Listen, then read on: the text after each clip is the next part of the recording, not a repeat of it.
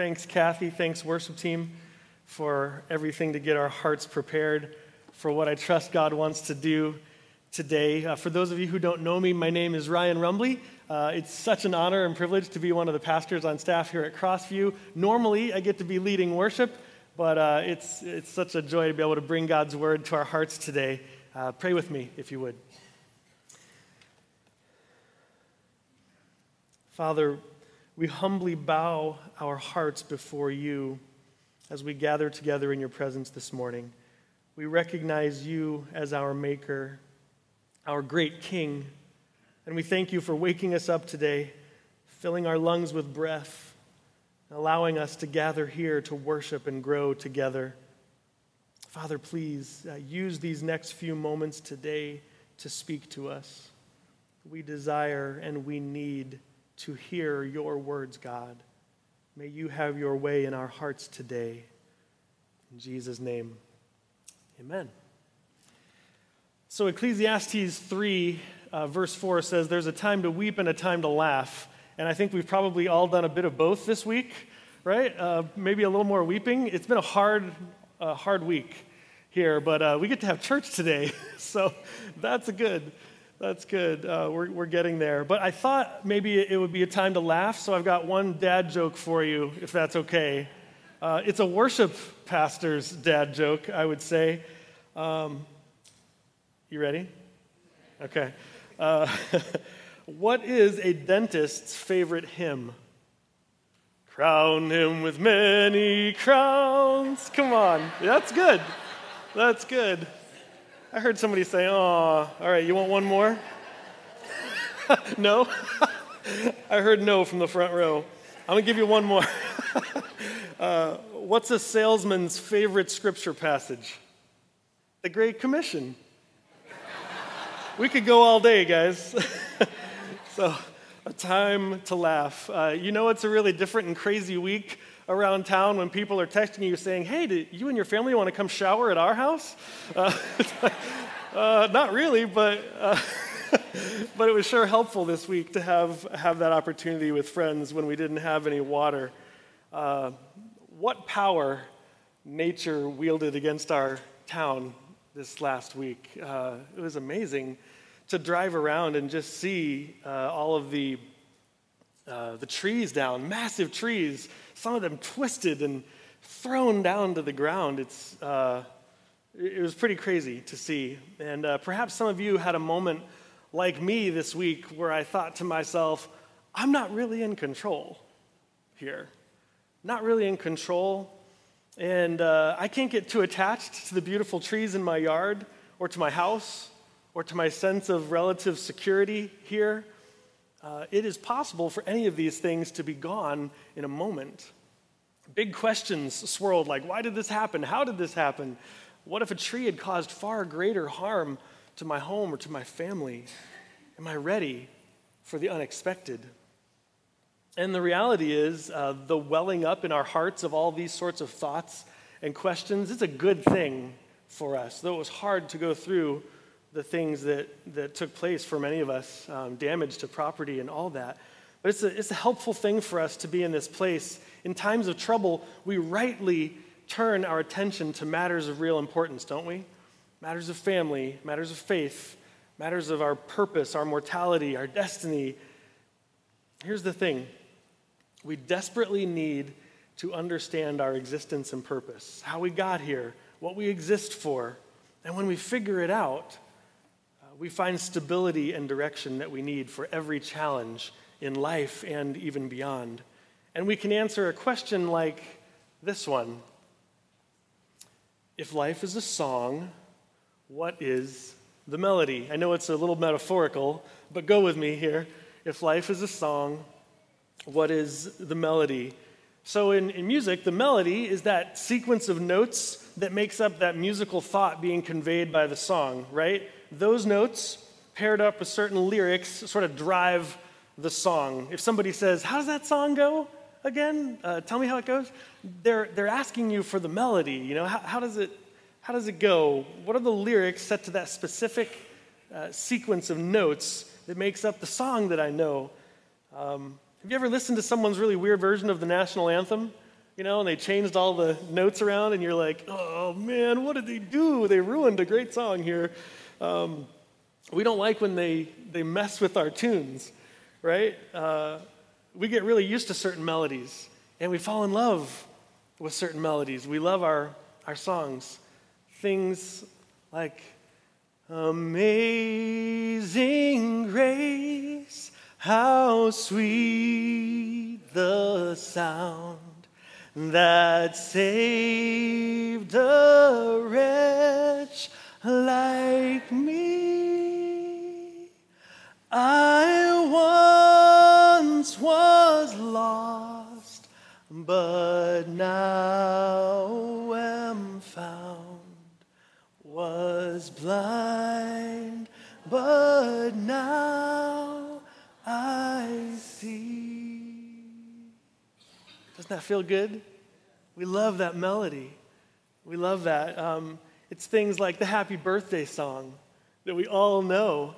And it's really sort of cool. It's beautiful because we all know that sequence of notes and we know those words and we can share in that song together, at gatherings all over the place.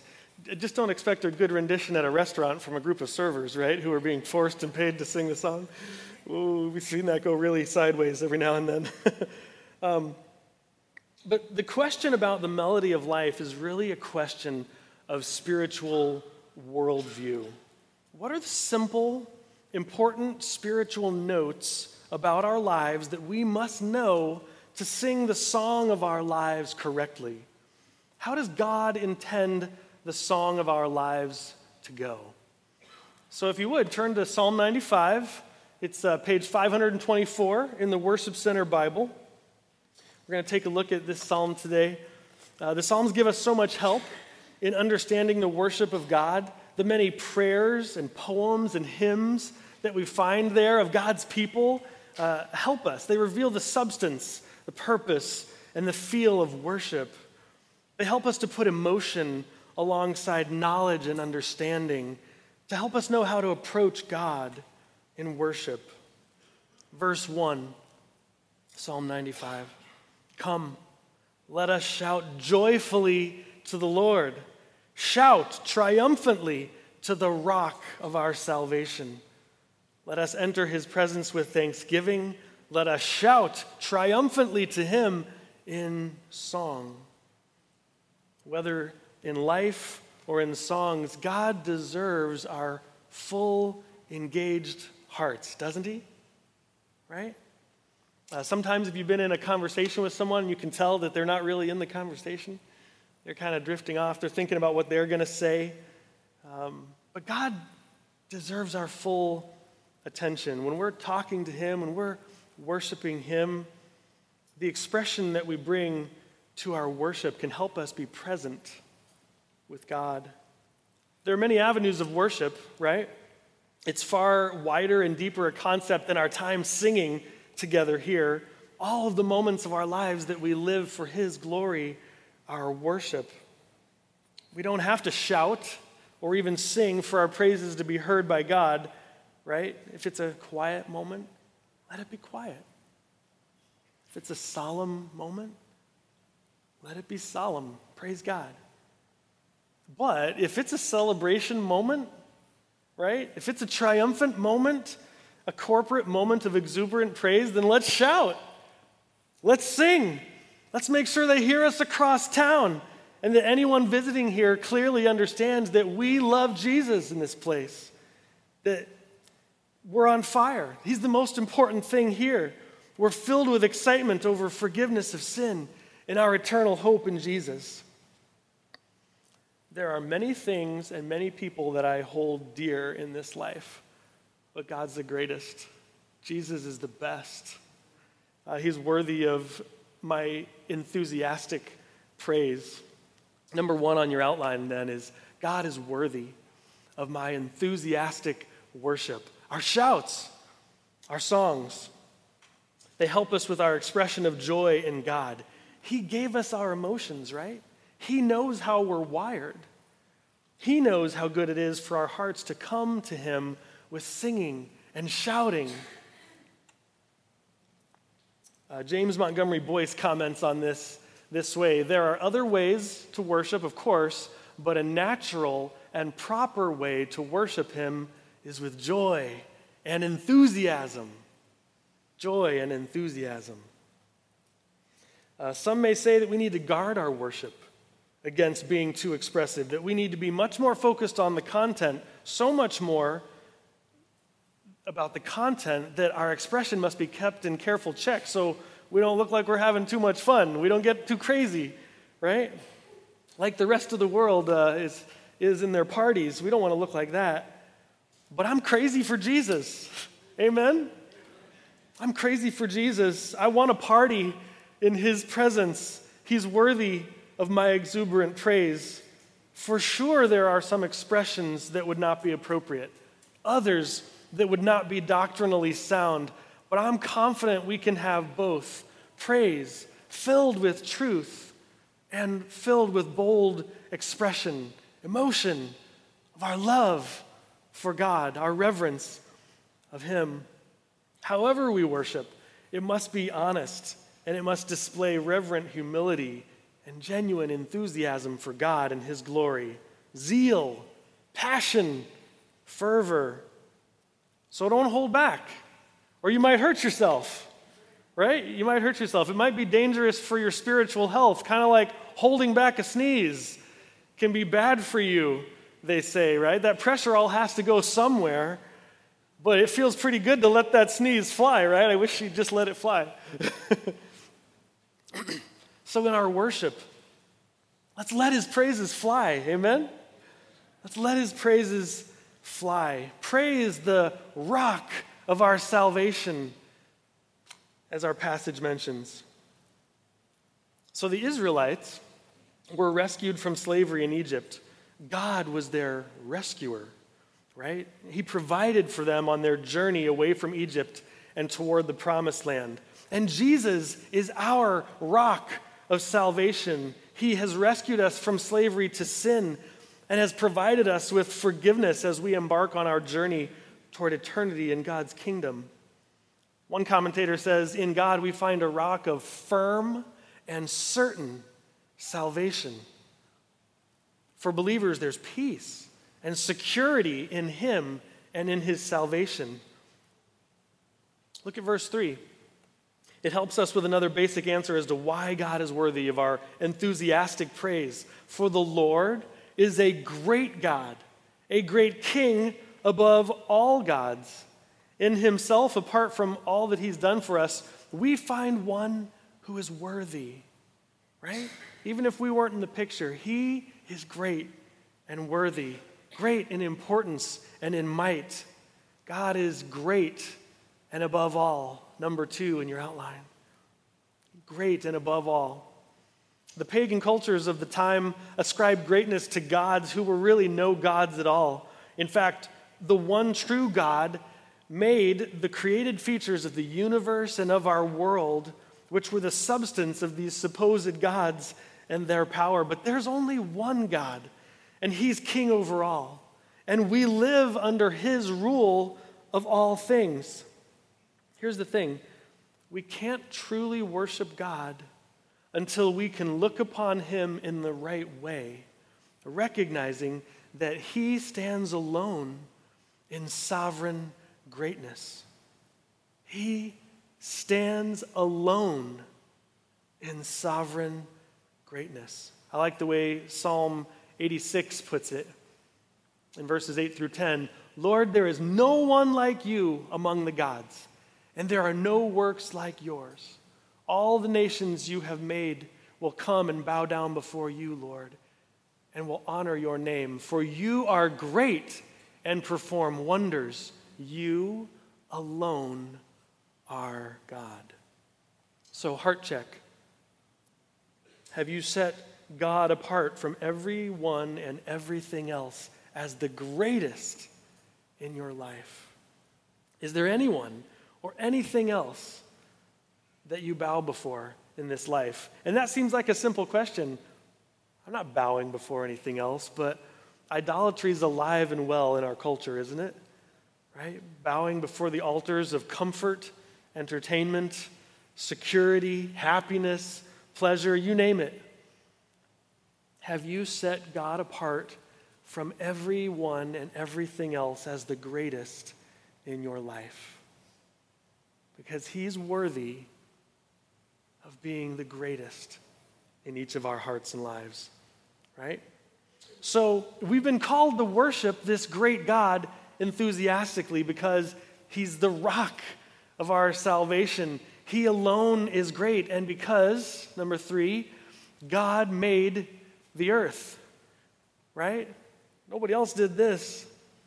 Verse 4 and 5, the depths of the earth are in his hand. The mountain peaks are his. The sea is his. He made it. His hands formed the dry land. From the lowest points to the highest points, it all belongs to God. He made it all. And so it all belongs to him. It all belongs to him. Just like the artwork that you paint is called yours and displays your skill. Just like the song you write is called yours and displays your creative ability. God made everything. And it displays the wonder, majesty, creativity, power, and might of our great God. And this should lead us to worship him, right? The world, the home that we enjoy, he made it. And it's amazing. It's beautiful. We have the privilege of living here. This should lead us to worship. But he didn't just make everything that's around us. The Lord is our maker. He's our maker, and we too belong to him. So verse 6, come, let us worship and bow down. Let us kneel before the Lord, our maker. For he is our God, and we are the people of his pasture, the sheep under his care. All right, so if you don't mind, I want to sing you this song, or a song that's written based on some of these ideas from these verses. Would that be all right? They told me I had to speak today, but I thought I really want to sing. So, if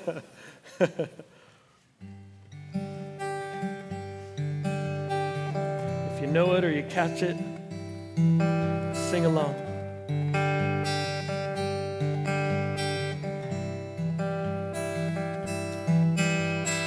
Come, let us worship and bow down before the Lord most holy, before the King of glory.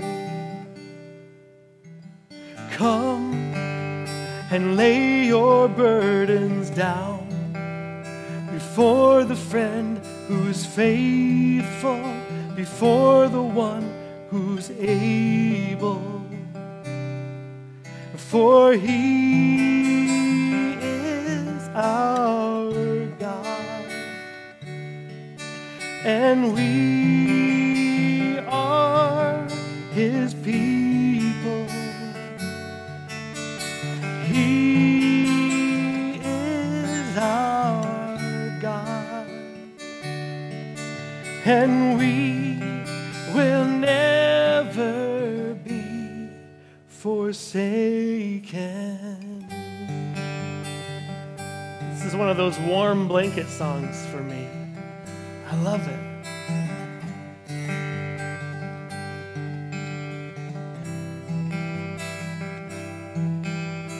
Come, let us lift our voice in praise unto the Rock of Ages, unto the God who saves us.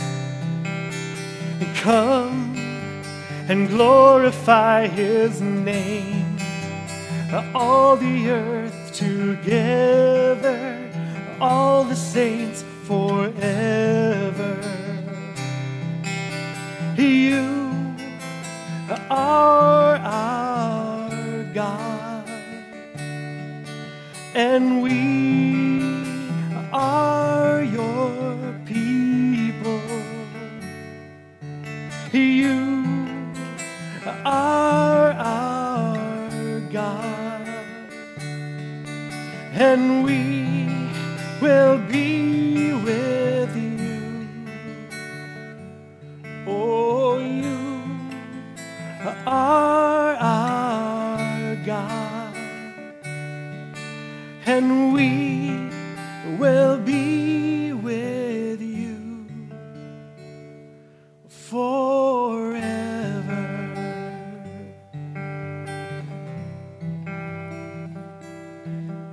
Forever.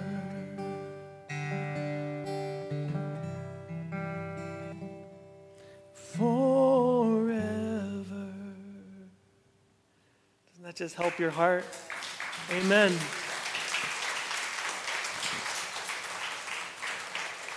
Amen. I love that song. It helps me express and say what's in this psalm.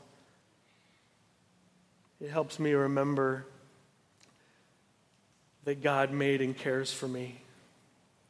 Number 4. Don't ever overlook the blessing that it is to belong to God. Some would find that notion constraining, wouldn't they? They would think a life without God would be better. It would be more free. But in a world where God made us, the truth is we find the greatest fulfillment in life when we honor our Maker. We actually find the greatest freedom when we simply embrace His purpose for us to glorify Him.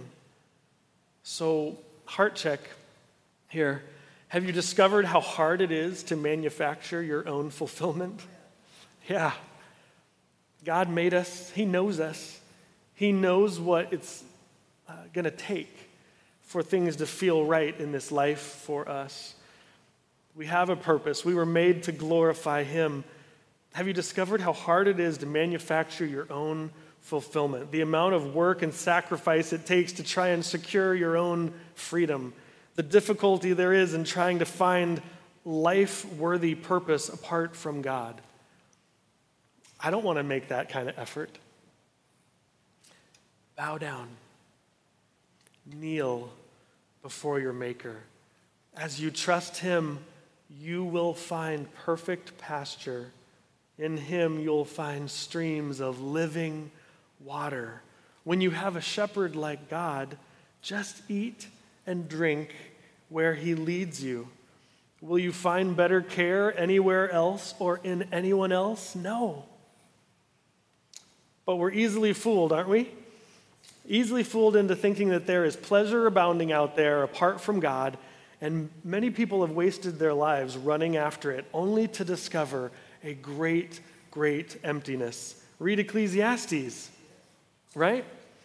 And we'll discover how the wise King Solomon discovered that our earthly pursuits amount to nothing apart from a right relationship with God.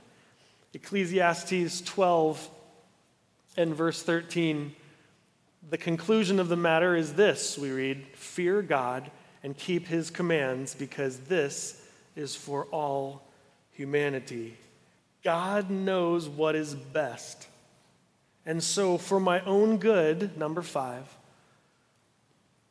God deserves and demands my trust. God deserves and demands my trust. Now we're getting into this last section of Psalm 95, and it should be noted that verses 8, actually the end of verse 7 through verse 11, are really commented on extensively in Hebrews chapter 3, verse 7 through chapter 4, verse 13. And a lot of this psalm is placed right in there in Hebrews in those chapters. And so I encourage you to go and read that whole thing later, but we learn some really important things from that passage. While some passages in Scripture are really directed at a certain audience in a different time and place, what we learn in Hebrews is that this passage in Psalm 95 is directly given to us as well. We are supposed to look back on the hearts of those who have gone before us and how they responded to God. We are supposed to then evaluate our own hearts in light of what we saw in them. In the psalm, the rescue and future of the Israelites in the Promised Land is the historical example on display, but it's correlated directly in Hebrews to our rescue from sin through Christ and our future rest in God's kingdom. So let's take a look again at verses 7 through 11 here of Psalm 95. Today, if you hear his voice, do not harden your hearts, as at Meribah, as on that day at Massah in the wilderness, where your fathers tested me. They tried me, though they had seen what I did. For 40 years, I was disgusted with that generation. I said, they are a people whose hearts go astray. They do not know my ways. So I swore in my anger, they will not enter my rest. This section of the psalm starts with today. And we can look at that meaning today, right now, don't harden your heart. The passage is saying, look at what happened to those who've gone before you. This is referencing when the Israelites were led out of slavery in Egypt and toward the promised land. Verse 9 is really clear. They had seen what God did. They saw and experienced firsthand the miracles that plagued Egypt. They experienced God's mighty hand carrying their enormous caravan of people to safety. They saw God lead them away from Egypt in a pillar of cloud by day, a pillar of fire by night. They walked through the Red Sea on dry ground. They were carefully shepherded by God toward the promised land. But they got cranky. They got whiny. They tested God's patience with complaining. After all he had done, the people complained about food. We read about it in Exodus 16. They complained about water. We read about it in Exodus 17. And in both cases, God actually miraculously provided exactly what they needed. Exodus 16:4, God says, I'm going to rain bread from heaven for you, manna. And they were able to eat each morning. And Exodus 17:6, I'm going to stand there in front of you on the rock at Horeb, God says to Moses. When you hit the rock, water will come out of it, and the people will drink. But that place where Moses struck the rock and water poured out was given two names that we read in this passage, Meribah and Massah. And they mean quarreling and testing. Quarreling and testing. They quarreled with Moses over resources, and they tested God with their complaining, showing their sinful unbelief. The problem was this: even though they had every reason to trust God, they lived in unbelief when things got tough. They lacked faith in their hearts, and it led to God's disgust with a whole generation. Isn't it sad? They were supposed to be God's chosen people, but their hearts, as verse 10 says, went astray. And the result was horrific. Ultimately, this unbelief meant that they did not get to enter the promised land. They died in the wilderness because of unbelief. So for our hearts today, Hebrews chapter 4 looks back on this passage and has a warning for our hearts. It reads this way: watch out, brothers and sisters, so that there won't be in any of you an evil, unbelieving heart that turns away from the living God. But encourage each other daily while it is still called today, so that none of you is hardened by sin's deception. For we have become participants in Christ if we hold firmly until the end the reality that we had at the start. Brothers and sisters, if we proclaim to be believers in and followers of Jesus, we cannot live in unbelief. And God knows our hearts, and he deserves and demands our trust. But this is good for us. There's good news here too, because we find out in Hebrews 4:9, a Sabbath rest remains for God's people. And then in verse 11, let us then make every effort to enter that rest, so that no one will fall into the same pattern of disobedience. A pattern of disobedience might indicate a heart of unbelief. Difficulty trusting God in hardship may indicate a heart of unbelief. The position of our hearts in relationship to God directly impacts our eternal destiny, right? We can't fool God. So, recognize the melody of life today. See the simple spiritual realities, the notes that define our worldview. We have been made by God. Therefore, we are owned by God. The world does not revolve around you or I. The world revolves around our Maker, our one great God. And we must accept him, and we must approach him on his terms.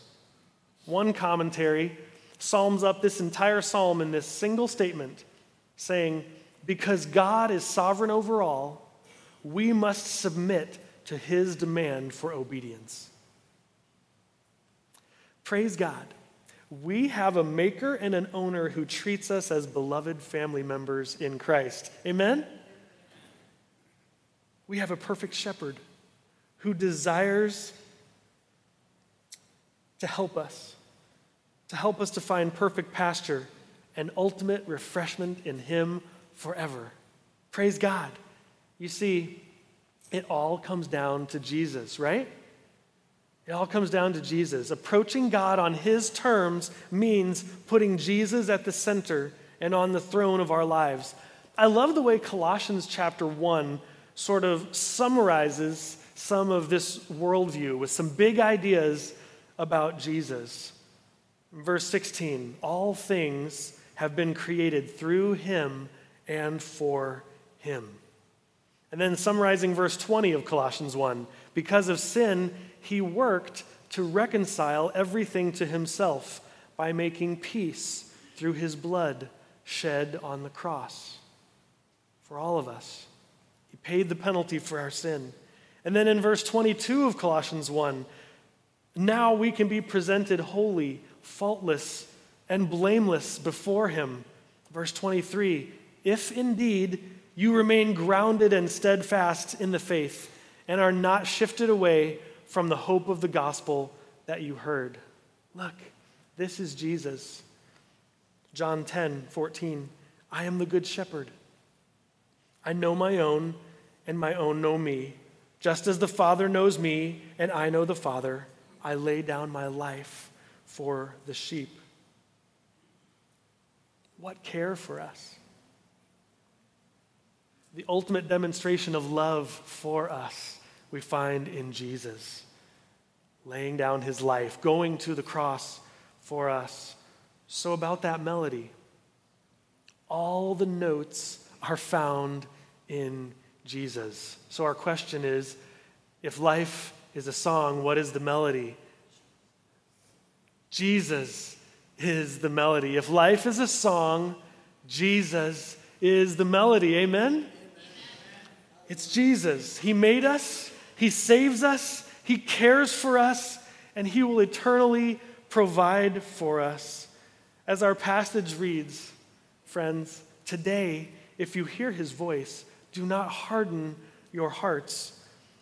If you see yourself standing in unbelief today, humbly express your faith in Jesus to God. Seek out a Christian leader here or somewhere else in your life to help you grow and live out this faith in Jesus. As our passage reads today, come, let us worship and bow down. Let us kneel before the Lord our Maker, for he is our God, and we are the people of his pasture, the sheep under his care. Let's pray.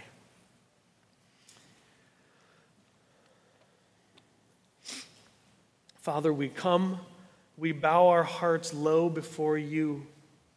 We recognize you, Lord, as our Maker, Savior, and song of our lives.